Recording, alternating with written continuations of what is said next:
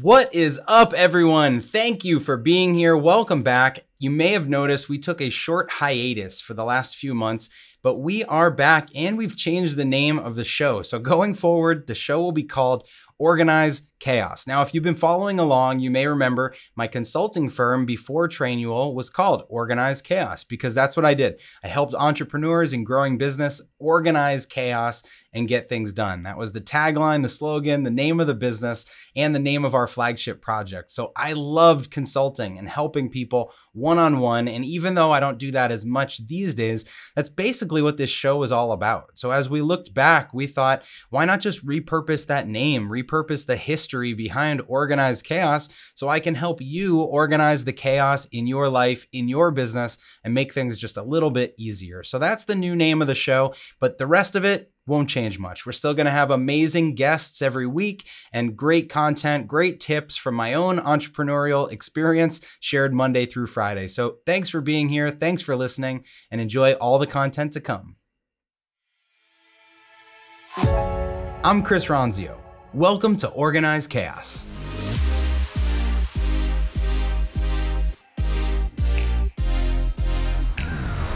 Welcome to Organize Chaos. Take a page out of other business leaders' playbooks and get candid advice from Chris Ronzio. People, processes, productivity, and how to organize your life around it all.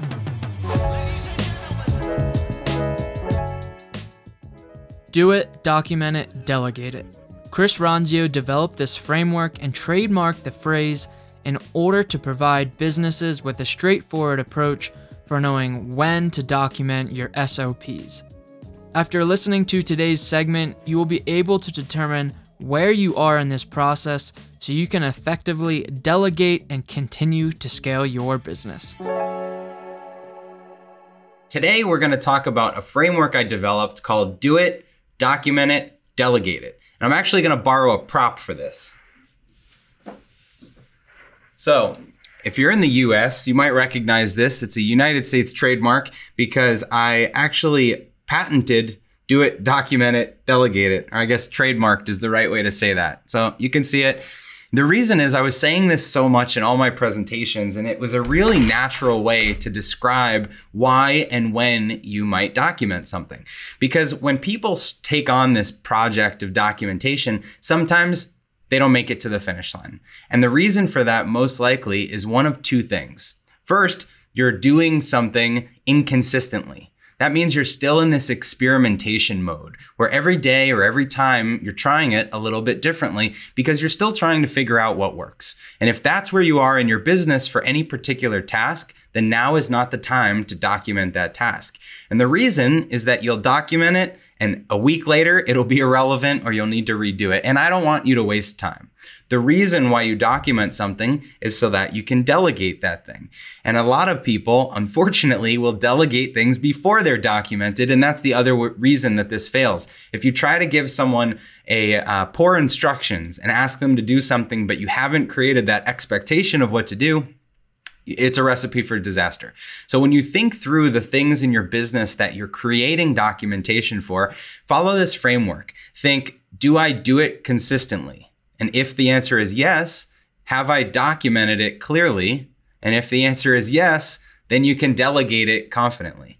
So that's the framework that I teach people. That's the reason that I trademarked it. I keep saying it wrong, but hopefully that makes some sense on thinking about what in your business you should document, because you should not do everything all at once. You should only do the things that you're actually ready to document. So when you start documentation, there's going to be a few different ways that you do it. The simplest might just be text. You might create a Word doc and write down the instructions for how to do what you do. And that is great for a lot of things, especially if they're detail oriented, like policies in your business. If you want to make it a little more interactive, you can use screenshots and add some graphics or some other elements to that text so that it's a little bit more descriptive, a little bit more visual.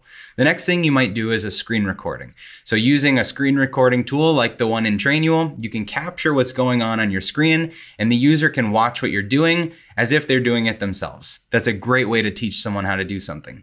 Regular video like this is another way to communicate, and sometimes just opening up your camera or turning turning on your webcam is the best way to explain something. This is great for things that are more personal, like a story you want to share, or maybe talking about your core values. And then don't forget, make it fun. So use animated GIFs, use images, use fun things that are representative of your culture and your brand. Okay, so what if you don't know what to document? First, you want to just think about all the things on your plate, all the things on your to-do list. And the way that I recommend you do that is first look back through all of your sent mail over the last couple weeks.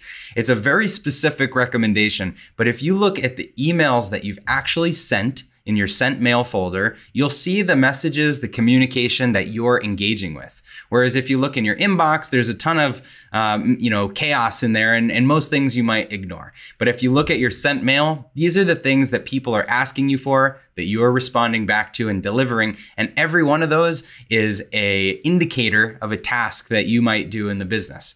The next thing you can do is look at your calendar. Go back over the last few weeks, or even better, looking ahead at the end of each day, adjust your calendar for what you actually did through the day, not the aspirational appointments or time blocks that you put on the calendar.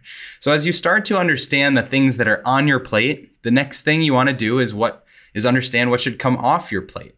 So here is your task or your action for the day.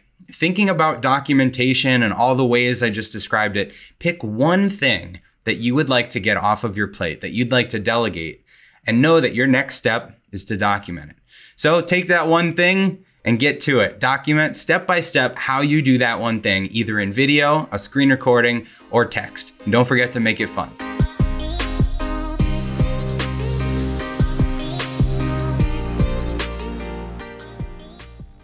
Hey, thanks for listening to Organized Chaos. If you liked this episode, be sure to subscribe and leave a review or share it with anyone in your network that you think could use this information.